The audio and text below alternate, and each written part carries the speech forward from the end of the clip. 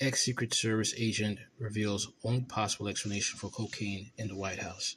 Former Secret Service agent Dan Bongino has blown up every White House theory regarding the discovery of cocaine in the president's office residence and explains why there is only one possibility for it being there. White House Press Secretary Karine Jean-Pierre has already attempted to imply that White House tourists were to blame.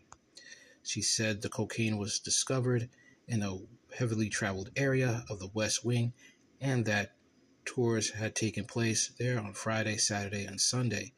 She also went to great lengths to assure the press that a Biden family member could not be responsible because they were all out of town at the time.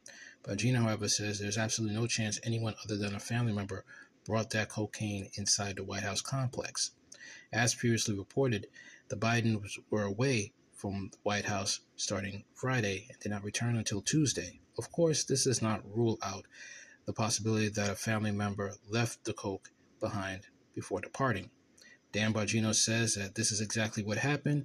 Bongino was in the U.S. Secret Service from 1999 until 2011. He was assigned to the Presidential Protection Division beginning in 2006, where he remained until his final year. Bongino has first-hand knowledge of these extensive security checkpoints to enter the White House, and only family can bypass them.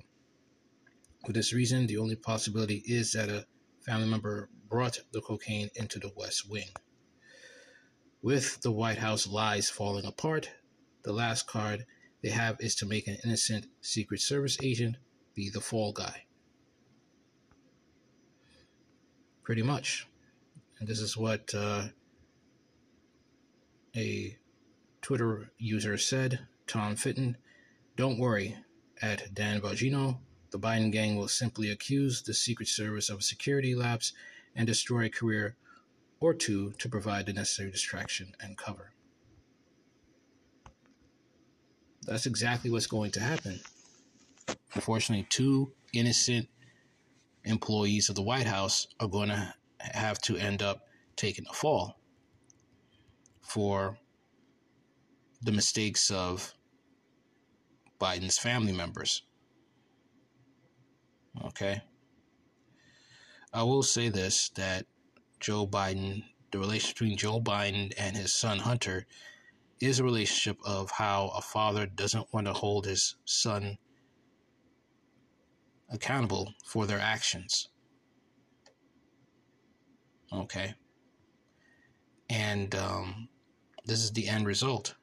And it's blatantly in your face what Hunter is doing, what he's capable of. This is the same Hunter Biden that got a Russian prostitute pregnant.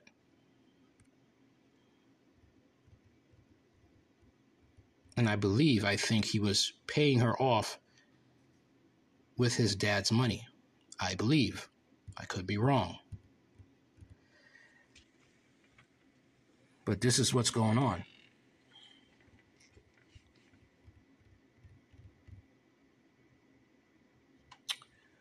All right. That's it.